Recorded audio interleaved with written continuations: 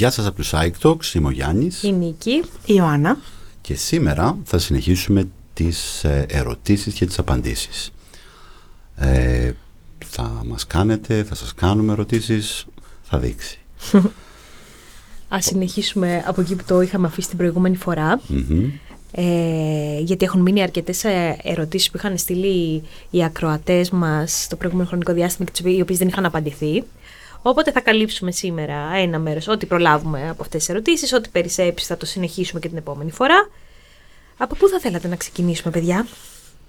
Ας πιάσουμε μία ερώτηση που λέει, ρωτάει κάποιος, αν μαλακώνει ποτέ ο πόνος από τον ξαφνικό χαμό ενός νέου ανθρώπου, ενός παιδιού, για παράδειγμα. Ο πόνος, το πένθος.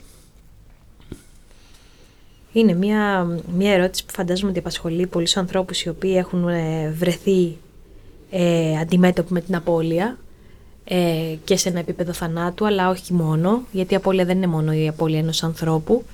Απώλεια μπορεί να είναι η απώλεια μιας σχέσης, η απώλεια μιας δουλειάς, η απώλεια μιας σταθερής κατάστασης η οποία μεταβάλλεται.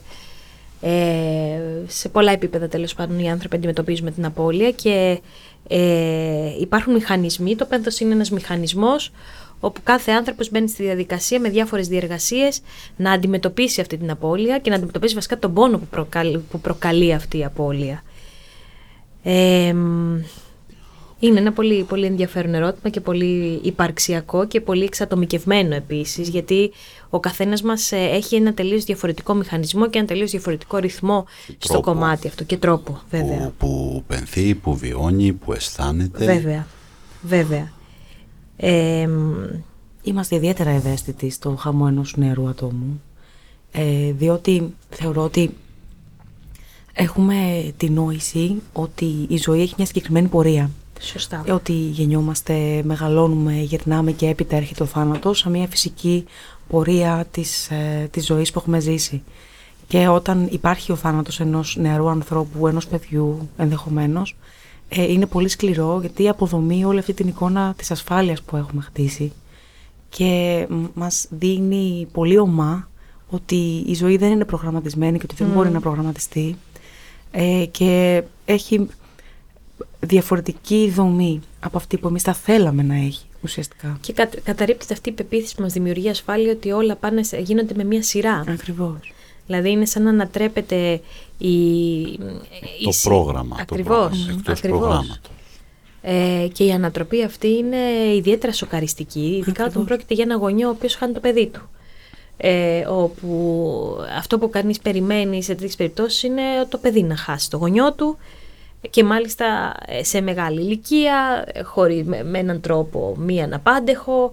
Δηλαδή δημιουργούμε πεποιθήσεις γύρω από το κομμάτι του θανάτου για να μπορέσουμε να το διαχειριστούμε, γιατί ατομικά, υπαρξιακά, όταν έρθουμε αντιμέτωποι με το κομμάτι της ανυπαρξίας, προσπαθούμε να δημιουργήσουμε ή δυνατόν πεποιθήσεις ή σκέψεις ή επιχειρήματα που μαλακώνουν λίγο αυτή τη σκληρή διαπραγμάτευση. Το ότι μπορούμε να βρεθούμε από την ύπαρξη στην υπαρξία. Και αυτό είναι κάτι το οποίο στην πραγματικότητα δεν ελέγχεται και δεν περνάει από το χέρι μας. Και δεν προβλέπεται. Και ακριβώς. Είναι αυτή η σχέση μας με το απρόβλεπτο, η οποία είναι τόσο, δεν θα πω διαταραγμένη, είμαστε πολύ μακριά από το απρόβλεπτο.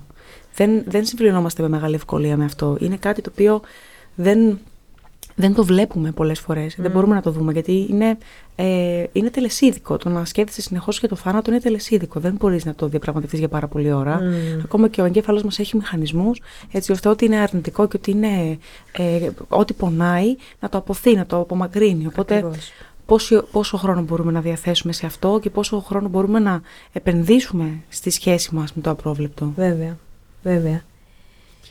Μιλώντας πάνω σε αυτό το υπαρξιακό κομμάτι που είπες πριν, Νίκη, η ψυχανάλυση, η υπαρξιακή ψυχολογία λέει ότι η διαφορά του να χάσει κάποιος από έναν γονιό να χάσει ένα παιδί, είναι ότι όταν χάσει κάποιος ένα γονιό, χάνει ένα κομμάτι από το παρελθόν. Όταν όμως ένας γονιός χάσει ένα παιδί, χάνει ένα κομμάτι από το μέλλον. Εάν τα βάλουμε σε μια ειδική ζυγαριά αυτά τα δύο, χωρίς παρελθόν, ίσως κάποιος μπορεί να πορευτεί. Χωρίς όμως μέλλον είναι κάπως, όχι πιο δύσκολο, αλλά είναι κάπως πιο ιδιαίτερο το κομμάτι. Βέβαια. Είναι πολύ ωραία η οπτική αυτή η οποία φέρνεις και σε ένα πολύ μεγάλο βαθμό πολλοί κόσμος μπορεί να το βιώνει ακριβώς με αυτόν τον τρόπο. Πάντως, απαντώντας καθ' αυτή στην ερώτηση αν μαλακώνει ποτέ ο πόνος, από τον ξαφνικό χαμό αυτού ενός ανθρώπου, δηλαδή ο πόνος ενός γονέα για το παιδί, θα πω ότι μάλλον μαθαίνουμε να το αντέχουμε. Δεν ξέρω, δηλαδή η απάντηση δεν ξέρω αν είναι ναι μαλακώνει, ναι φεύγει, ναι ατονεί, ή αν αυτό που γίνεται είναι ότι η εμπειρία της ζωής μας και το ότι συνεχίζουμε να ζούμε με έναν τρόπο και προχωράμε και εξελισσόμαστε και αποκτούμε νέες εμπειρίες και τα λοιπά, ίσως μας βοηθούν στο να ενδυναμωθούμε ψυχικά, ούτως ώστε να μπορούμε να αντέχουμε αυτόν τον πόνο. Δεν νομίζω δηλαδή ότι η απώλεια μικραίνει ή μεγαλώνει. Η απώλεια είναι η απώλεια. Η στάση μας απέναντι σε αυτή, η ανθεκτικότητά μας απέναντι σε αυτή, η δύναμη που μπορούμε να δείχνουμε στη διαχείριση αυτής, αυτό μεταβάλλεται. Και εάν το προσπαθήσουμε και αν είναι στην πρόθεσή μας, γιατί πολλές φορές το πένθος, η απώλεια μπορεί να έχει τόσο καταλυτική επίδραση πάνω σε έναν άνθρωπο που μπορεί να τον παγώσει, μπορεί να τον ακινητοποιήσει ακριβώς. Αν λοιπόν είναι στη θέλησή μας να διαχειριστούμε την απώλεια, ναι, ενδυναμωνόμαστε στο βαθμό που μπορούμε να την αντέξουμε. Εδώ τώρα χρειάζεται να δούμε αν υπάρχει, αν σε αυτό το αν μαλακώνει κάτι, χρειάζεται να δούμε αν υπάρχει λίγο και ένα κομμάτι άρνησης. Μπορεί να έχει μέσα της, το πένθος να έχει μέσα του κομμάτια τύψεων ή ενοχών, στο ότι ίσως νιώθω ότι κάτι μπορεί να με έχω χρεώσει, τέλος πάντων. Μπορεί να νιώθω ότι δεν προστάτευσα τόσο καλά. Ή μπορεί να νιώθω ότι αν μαλακώσει αυτό το συναίσθημα, σε πολλά εισαγωγικά θα προδώσω το άτομο το οποίο πενθώ. Οπότε χρειάζεται να αγγίξουμε αυτές τις έννοιες για να δούμε κατά πόσο θέλω να μαλακώσει, ναι, ή μπορώ να το μαλακώσω. Κοίταξε, μιλώντας για άρνηση, ανέφερες άρνηση, θα πούμε λοιπόν ότι η άρνηση είναι το πρώτο στάδιο της διαδικασίας διαχείρισης μιας απώλειας, το πρώτο στάδιο του πένθους.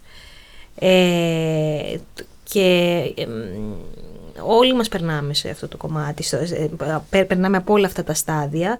Ο τρόπος με τον οποίο περνάμε για τον καθένα μας είναι διαφορετικός. Δηλαδή δεν σημαίνει ότι από το στάδιο 1 περνάμε στο στάδιο 2 και αντίστοιχα μέχρι το τέλος. Η διεργασία που μπορεί να κάνει ένας άνθρωπος μπορεί να τον φέρει πολλές φορές από το στάδιο 1 στο στάδιο 2, από το στάδιο 2 πίσω στο 1, ανάλογα με το τι έχει να διαπραγματευτεί και πώς, τέλος πάντων, τι είναι αυτό που αντιμετωπίζει.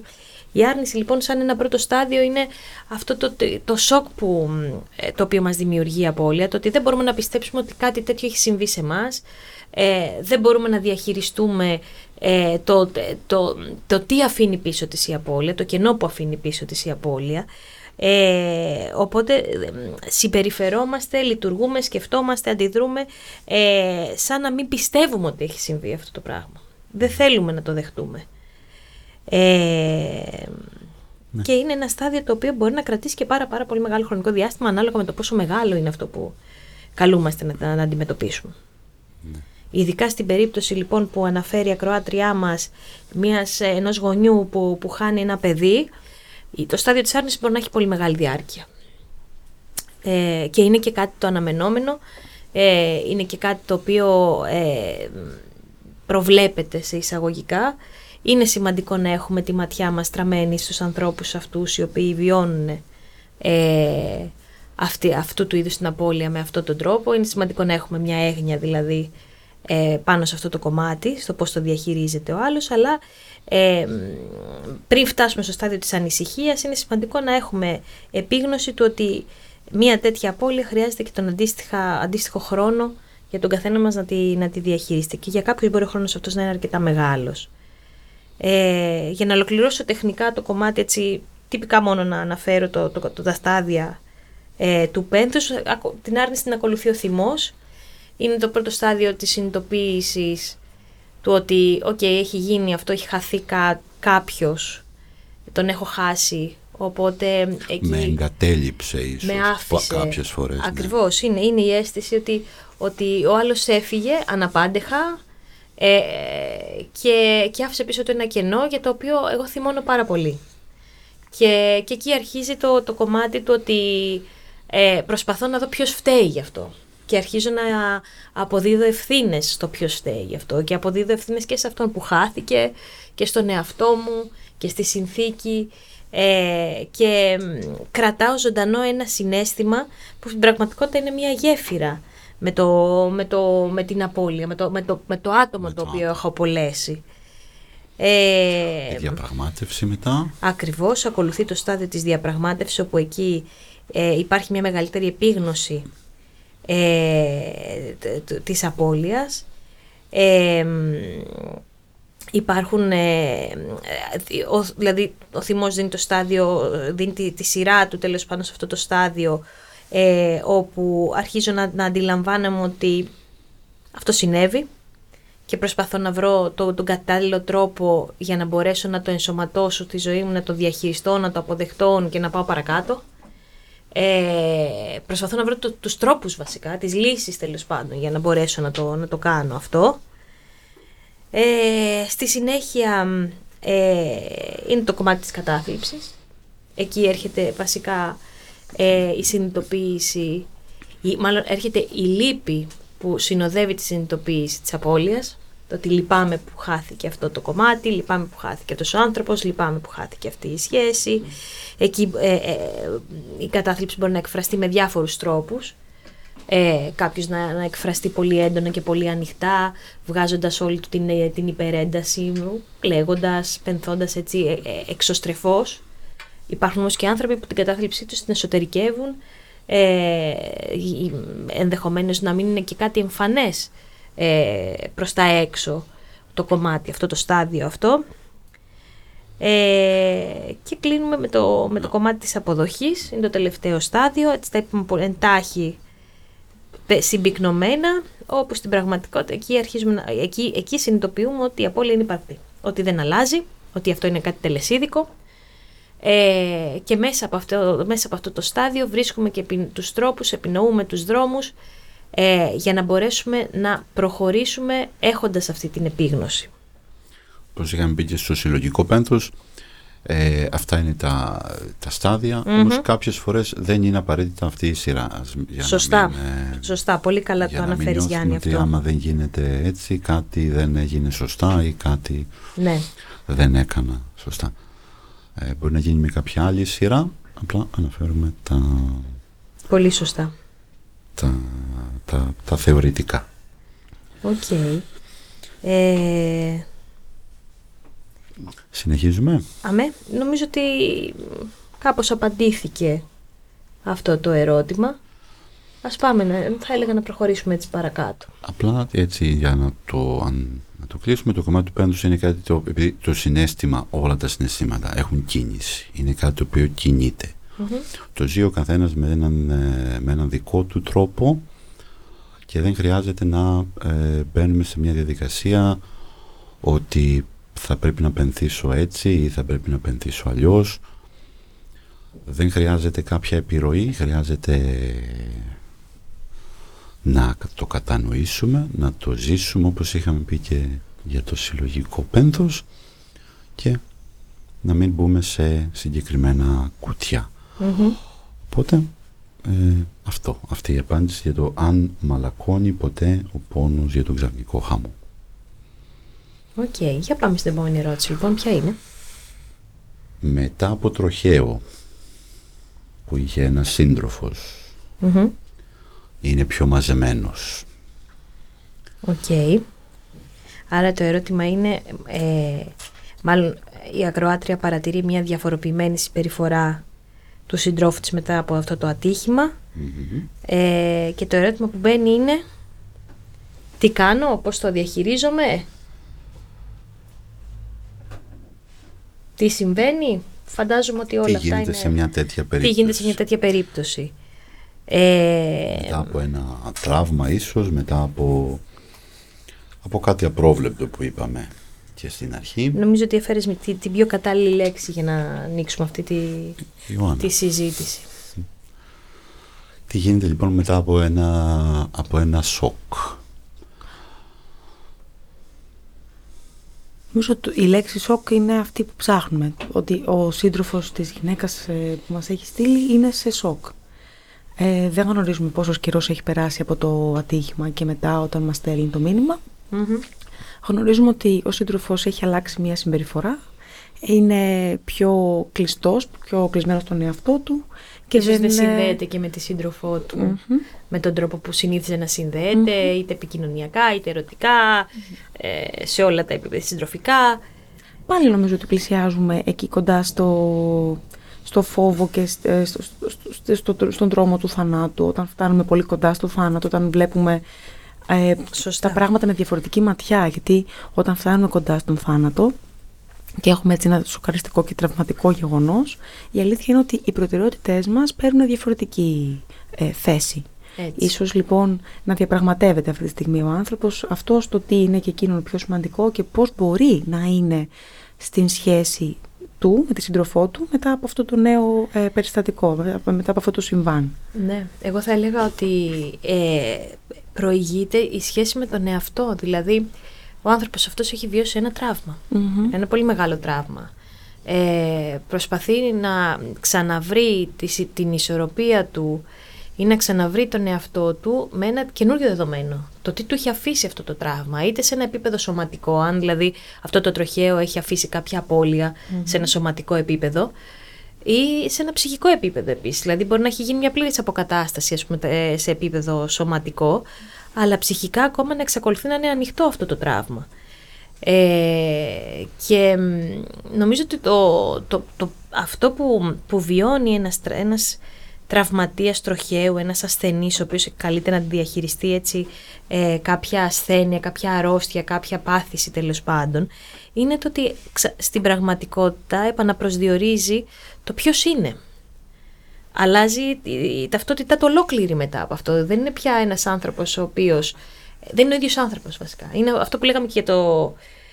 που είχαμε αναφέρει στο συλλογικό πένθος, ότι μετά από τέτοιου είδους γεγονότα, τραυματικά, κομβικά, η επόμενη μέρα δεν είναι πια ίδια. Γιατί αντιλαμβάνεσαι και αντιμετωπίζεις κάποια πράγματα από ένα τελείως διαφορετικό σημείο. Με άλλες προσλαμβάνωσες, με άλλα δεδομένα. Λοιπόν, το πρώτο στάδιο λοιπόν είναι να επαναπροσδιορίσεις τη σχέση σου με τον εαυτό σου με αυτό το καινούργιο δεδομένο. Ποιος είμαι εγώ, πώς νιώθω εγώ, νιώθω το ίδιο δυνατός, νιώθω το ίδιο αρτιμελής, νιώθω το ίδιο λειτουργικός, νιώθω το ίδιο ήρεμος. Γιατί ανέφερες κάτι πολύ σωστό, το ότι ανάμεσα σε αυτά τα κατάλοιπα που μπορεί να αφήνει σε ένα ψυχικό επίπεδο ένα τέτοιο είδους τραύμα, είναι το πώς ο φόβος έρχεται και εγκαθίσταται μέσα μας. Έτσι.